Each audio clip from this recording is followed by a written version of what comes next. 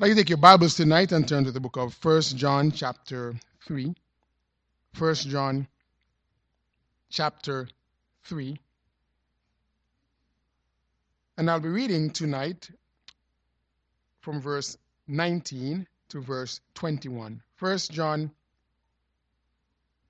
chapter 3 and verse 19. The Bible says, "And hereby we know that we are of the truth, and shall assure our hearts before him. For if our heart condemn us, God is greater than our heart, and knoweth all things.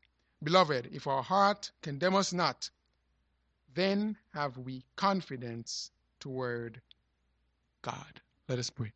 Father, we thank you so much for giving your life through your Son for ours. Dear Lord, we are humbled and grateful for the tremendous sacrifice that you made on Calvary's cross to afford us life, an abundant life, a fulfilling life, and to give us eternal life. Lord, we thank you so much for your love, your grace, and your mercy towards us. And I pray tonight, dear Lord, as we open the pages of your word, that we would recognize as well that your word is a manifestation of your love towards us, that you would seek to draw us to yourself, to have a personal relationship with us. Thank you so much for how you're working in our hearts and lives, for your honor and for your glory. Take full control during this time. May your Holy Spirit have free reign and free course in every heart. Fulfill your will. And I pray that we would be responsive and receptive to your word. Save some lost soul. Stir the hearts of every believer. And we'll be careful to thank you and praise you for it. In Jesus' name I pray. Amen. Thank you so much for standing. You may be seated.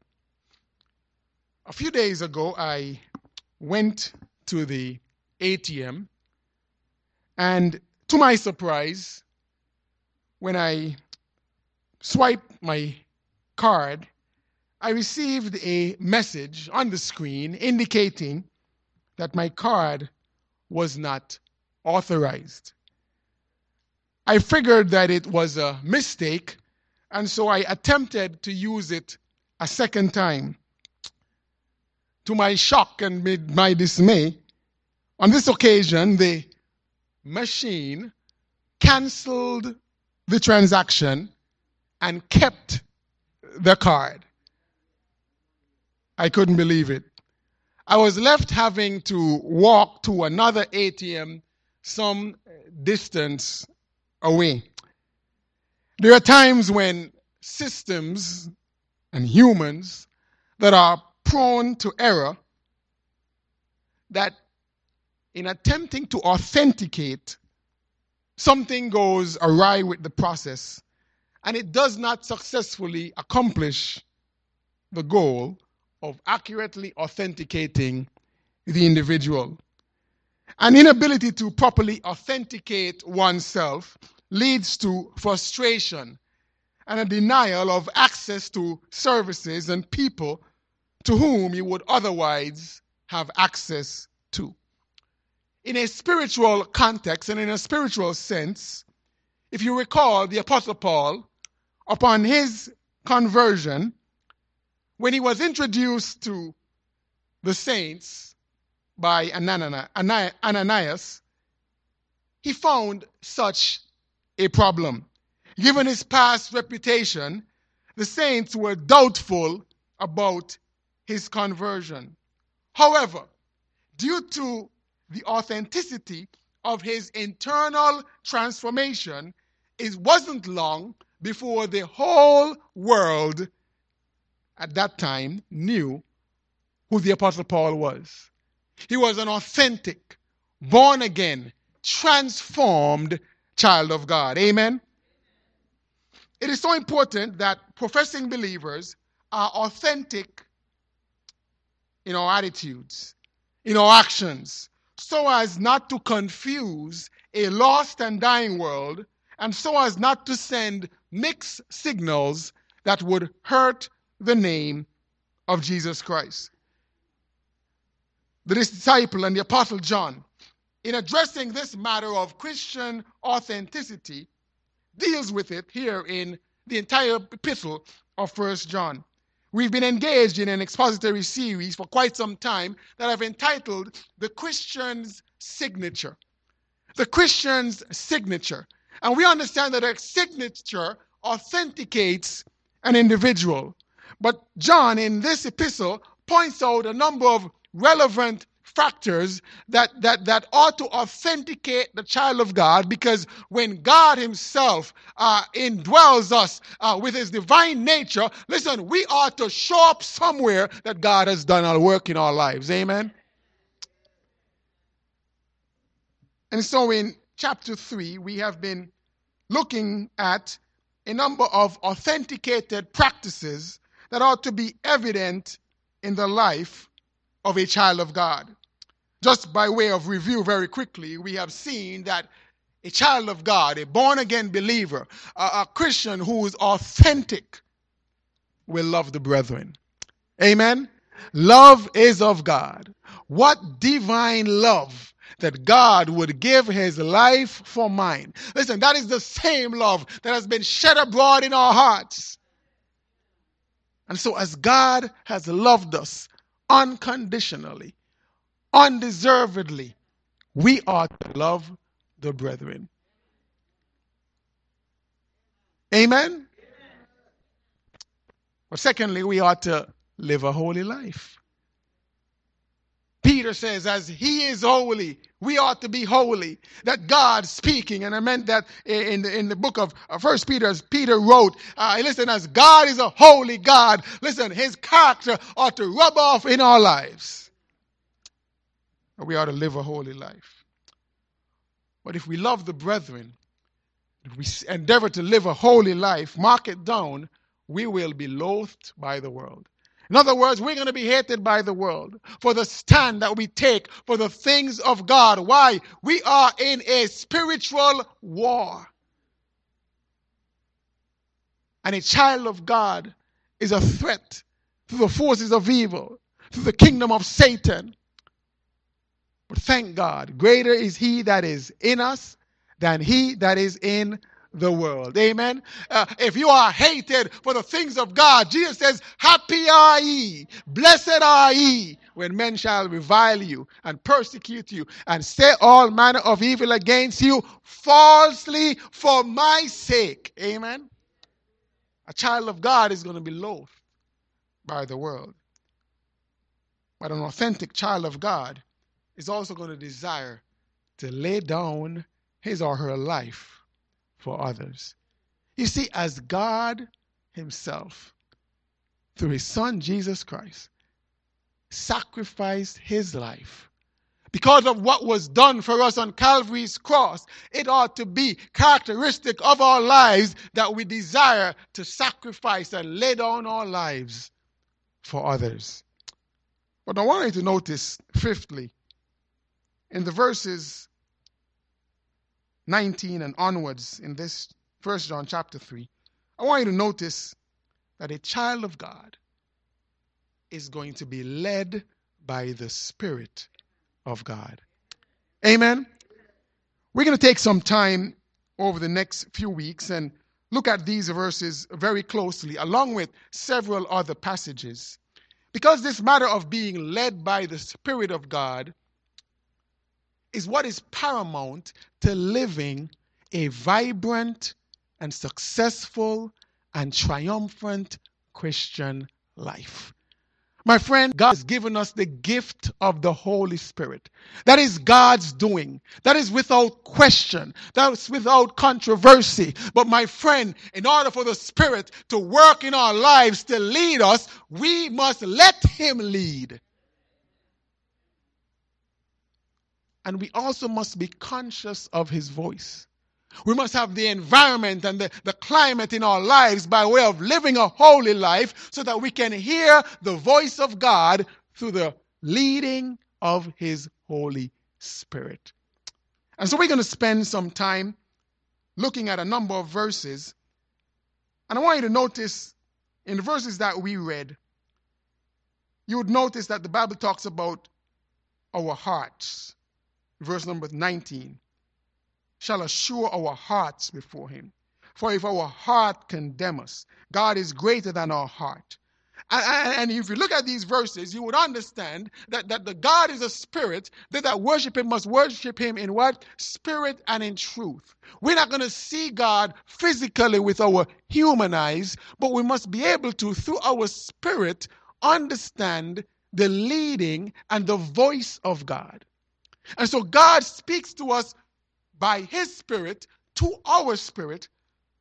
And so I want to introduce you tonight, first of all, jot this down as we examine this aspect of being led by the Spirit of God, that we'll be led by the Spirit of God when we have a spiritual conscience.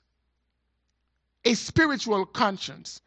Now, the dictionary defines conscience as the part of the mind that makes you aware of your actions as being either morally right or wrong. Now, I want us to understand very clearly that the conscience is separate from the Holy Spirit. And we can look at a number of verses because I want to point this out. And so when I say a spiritual conscience, I mean that the God's Holy Spirit, in working in our lives, works in conjunction with our conscience to help us to do what is right. We're going to look at a number of verses here tonight. And I want you to take away from this the clear dichotomy between our conscience and the Holy Spirit. And the reason why we want to examine this biblically and doctrinally, because many falsely believe that once my conscience doesn't bother me, I'm okay. And we're going to see tonight that there is a clear distinction, a demarcation between my conscience and the Holy Spirit, and we need to understand the difference, because understanding the difference will help us in this matter of being led by the Holy Spirit of God. Amen?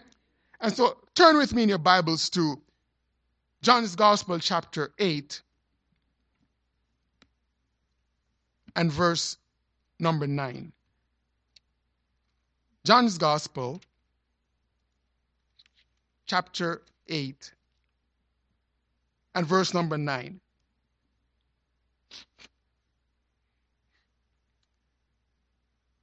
The background to that verse, of course, is where scribes and Pharisees, verse number 3, brought unto Jesus a woman taken in adultery and seeking to tempt Jesus, to trap him. And we understand this story that Jesus says unto them, verse number 7, he that is without sin among you, let him cast the first stone at her. And look what the Bible says in verse number 9.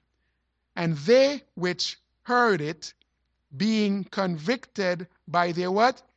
Their own conscience, went out one by one, beginning at the eldest, even unto the last, and Jesus was left alone, and the woman standing in the midst.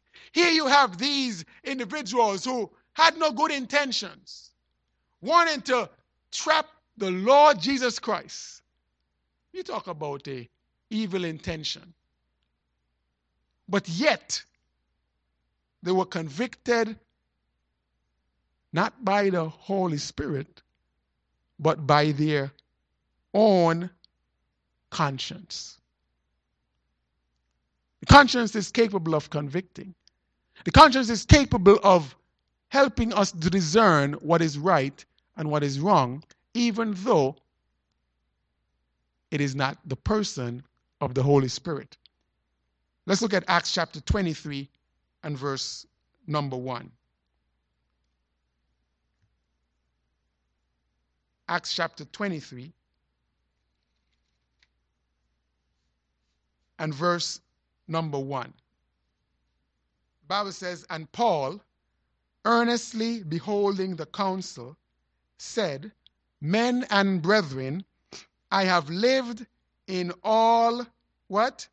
Good conscience before God until this day.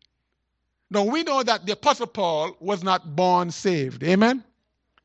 As a matter of fact, no individual is born saved. I said that facetiously. But here the Apostle Paul is saying to this council, I have lived in all good conscience before God until this day, including the time when he was persecuting saints. He was living in good conscience because he was of the false notion that he was doing God's billing. But yet, he was doing what was wrong. But yet, he was living in good conscience. Meaning your conscience cannot always be your guide. Amen? Look at Romans chapter 2.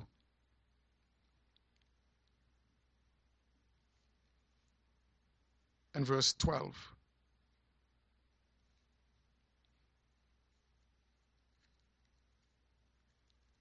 Romans chapter 2. And verse 12 down to verse 16 says, for as many as have sinned without law, all shall also perish without law. And as many as have sinned in the law shall be judged by the law. For not the hearers of the law are just before God, but the doers of the law shall be justified. For when the Gentiles, which have not the law, do by nature the things contained in the law, these having not the law are a law unto themselves. In other words, he's saying that the Gentiles, as compared in contrast with the Jews, did not have the law as the Jews had. But yet, they still understood some things about right and wrong without having the law. Which, verse number 15, show the work of the law written where? In their hearts, their what? Conscience, also bearing witness, and their thoughts, the meanwhile accusing or else excusing one another. In the day when God shall judge the secrets of men by Jesus Christ according to my gospel. Now notice, it talks about the conscience bearing witness of things that are wrong and things that are right. But notice what he also says of the conscience, that there are times when the conscience either accuses or excuses. So there are times when the conscience sees some things that are wrong and it says, that's wrong. And it sees some other things and sometimes they're still wrong, but the conscience excuses itself as if that wrong thing is right. Why? The conscience is not the Holy Spirit. Look at Romans chapter 9.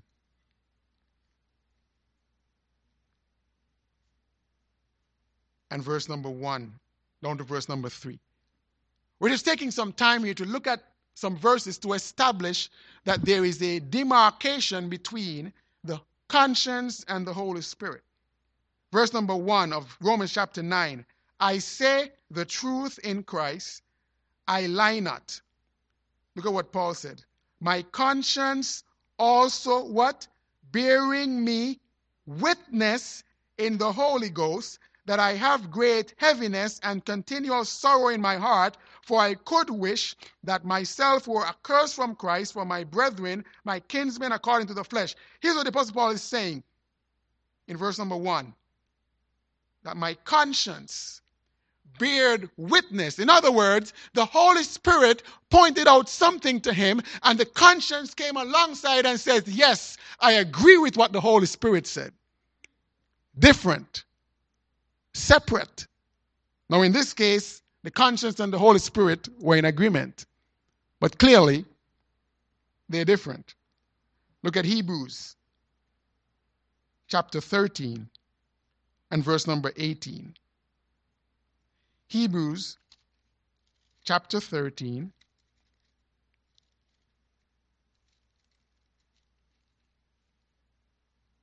and verse 18. The writer here says, pray for us, for we trust we have a what? A good conscience in all things, willing to live honestly. In other words, by reference and inference, we're praying for a good conscience because it also means that it is possible not to have a good conscience. But it's not possible to have anything but a good Holy Spirit. Amen? You never have to pray for a good Holy Spirit because the Holy Spirit is God. And God is good, but you have to pray for a good, amen, a good conscience. So I want us to understand that as it relates to this matter of being led by the Holy Spirit of God, that a spiritual conscience, note this, is governed and guided by the Holy Spirit. So when it comes to being led by the Holy Spirit, understand this, and you can jot this down, that the Holy Spirit of God ought to govern our spirit. It ought to govern our spirit.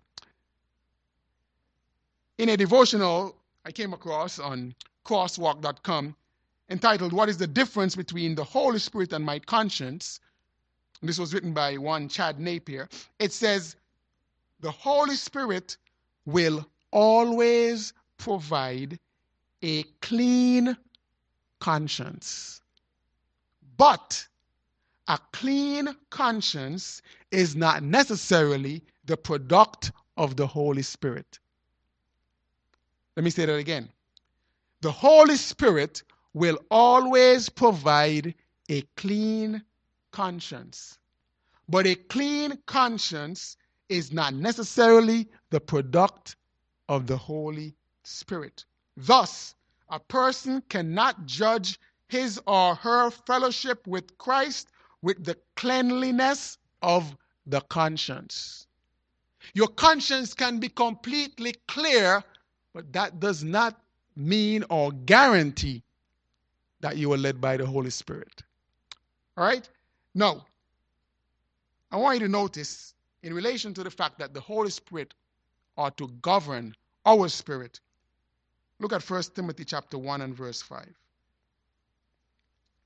And we're setting the foundation because this is something that we will look at over the next several weeks, because I believe firmly that oftentimes we are at times confused or misguided by what it means to be led by the Holy Spirit of God. 1 Timothy chapter 1 and verse 5. Look at what the Bible says. Now the end of the commandment is charity out of a pure heart. And look at that next phrase. And of a what? Good conscience and of faith unfeigned. Notice the conjunctions here of and. Okay? It says charity out of a pure heart. A pure heart comes from a heart that is transformed by the Holy Spirit of God. It says, and of a good conscience. In other words, when we allow the Holy Spirit of God to govern our lives, we'll not only have a pure heart, but it will also produce a pure and clean conscience. Amen? And it says, and of faith unfeigned. So when God's Holy Spirit governs our lives, bless God, that pure conscience, that clean conscience will be a result. And then look with me at one more passage in Hebrews chapter 10. And look at how the Holy Spirit works in our lives to help us to have a clean and a pure conscience. Hebrews chapter 10 and verse 22. It says, let us draw near with a true heart in what? Full assurance of faith. Okay? Faith cometh by hearing, and hearing by the what? The word of God. So whenever we're going to have full assurance of faith, understand that having that faith is based on something. Faith is always based and placed on something or someone. So when we have faith that is unwavering, it is not based on our feelings, based on our emotions, but it's based on the authority of the Word of God. Having our hearts sprinkled from an what? An evil conscience, and our bodies washed with pure water. That pure water is symbolic of the Word of God. So the Word of God works in our hearts to produce faith. That Word works in our heart to produce change and transformation. And that Word of God, in conjunction with the Holy Spirit of God, produces a clean conscience, sprinkled from an evil conscience. Meaning that the Word of God and the Holy Spirit of God transforms our thinking, where our conscience is not the same. It's washed, it's cleansed. And so the Holy Spirit of God ought to govern our spirit. It ought to govern our heart. It ought to govern our mind. It ought to govern our consciousness. But notice the second thing, and finally here tonight, the Holy Spirit of God in leading us not only ought to govern our spirit, but it ought to guide our steps. I mentioned one more passage, but there is one more I had in 1 Timothy chapter 1 and verse 19. And we look at this in closing. 1 Timothy chapter 1 and verse 19. Look at how important the conscience is. And look at how important faith is. Relying on the Word of God and the leading of the Holy Spirit of God. Let's look at verse number 18 for continuity. This is Paul writing to his son in the faith, Timothy. He says in verse number 18, "This charge I commit unto thee, son Timothy, according to the prophecies which went before on thee, that thou by them mightest war a good warfare." How are you going to maintain good warfare in this spiritual battle in which we engage, Timothy? It says, verse number 19, "Holding faith and a good," what? "conscience, which some, having put away concerning faith, have made shipwreck." In other words, rather than being governed by the Holy Spirit, which speaks to the conscience, knew what to do in that which is right, but rejected it, and rejected it, and rejected that direction, rejected that leading, and look at what happened. Made their faith shipwreck, ran aground, went over the cliff, made a mess. Why? Because they did not allow the Holy Spirit of God to lead their lives. A child of God who wants to live a life pleasing to God, who wants to be able to accurately authenticate themselves to others and to themselves, is going to desire to be led by the Spirit of God. Do you know that when we don't authenticate ourselves properly, then we confuse others? That an individual may be a child of God, but because of a failure to manifest these simple biblical characteristics, can actually appear as a lost person. Because a child of God who's going to be authenticated, where an individual can say, wow, I know beyond any shadow of a doubt, that's a child of God.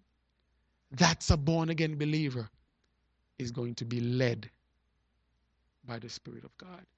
It's so important that we have an authentic Christian signature, because in doing so, as Jesus mentioned in the Sermon on the Mount, it helps us to be light and salt.